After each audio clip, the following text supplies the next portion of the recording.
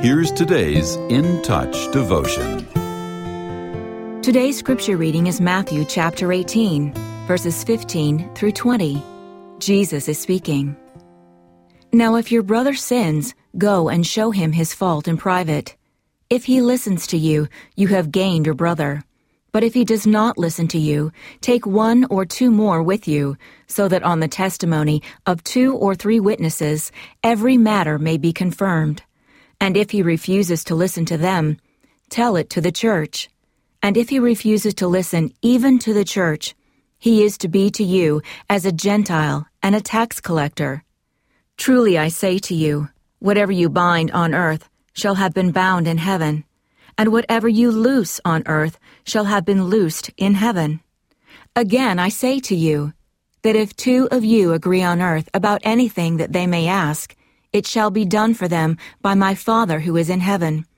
For where 2 or 3 have gathered together in my name, I am there in their midst. Picture this. You find yourself in a bitter dispute with a member of your church. Your relationship turns sour, affecting both the environment and your peace of mind. Frustrations mount and gossip spreads, deepening the divide.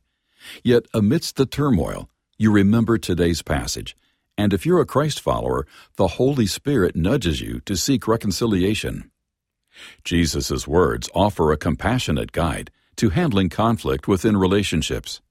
He calls those of us who are believers to approach our brothers and sisters in Christ with grace and humility.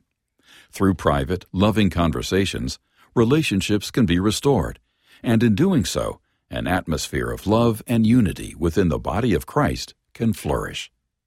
In the midst of broken relationships, Jesus extends his hand of grace and invites us to be agents of reconciliation. When tensions arise, it's natural to have hurt or angry feelings, or a desire to prove ourselves right. However, the path Christ sets before us involves a humble journey of communication, grace, and understanding. Let us heed Christ's call to address conflicts directly rather than allow them to fester. Our goal isn't to win an argument, but to win back our brother or sister. It's an opportunity to exhibit love and grace, listen with empathy, offer forgiveness, and acknowledge our own imperfections as we extend understanding to others.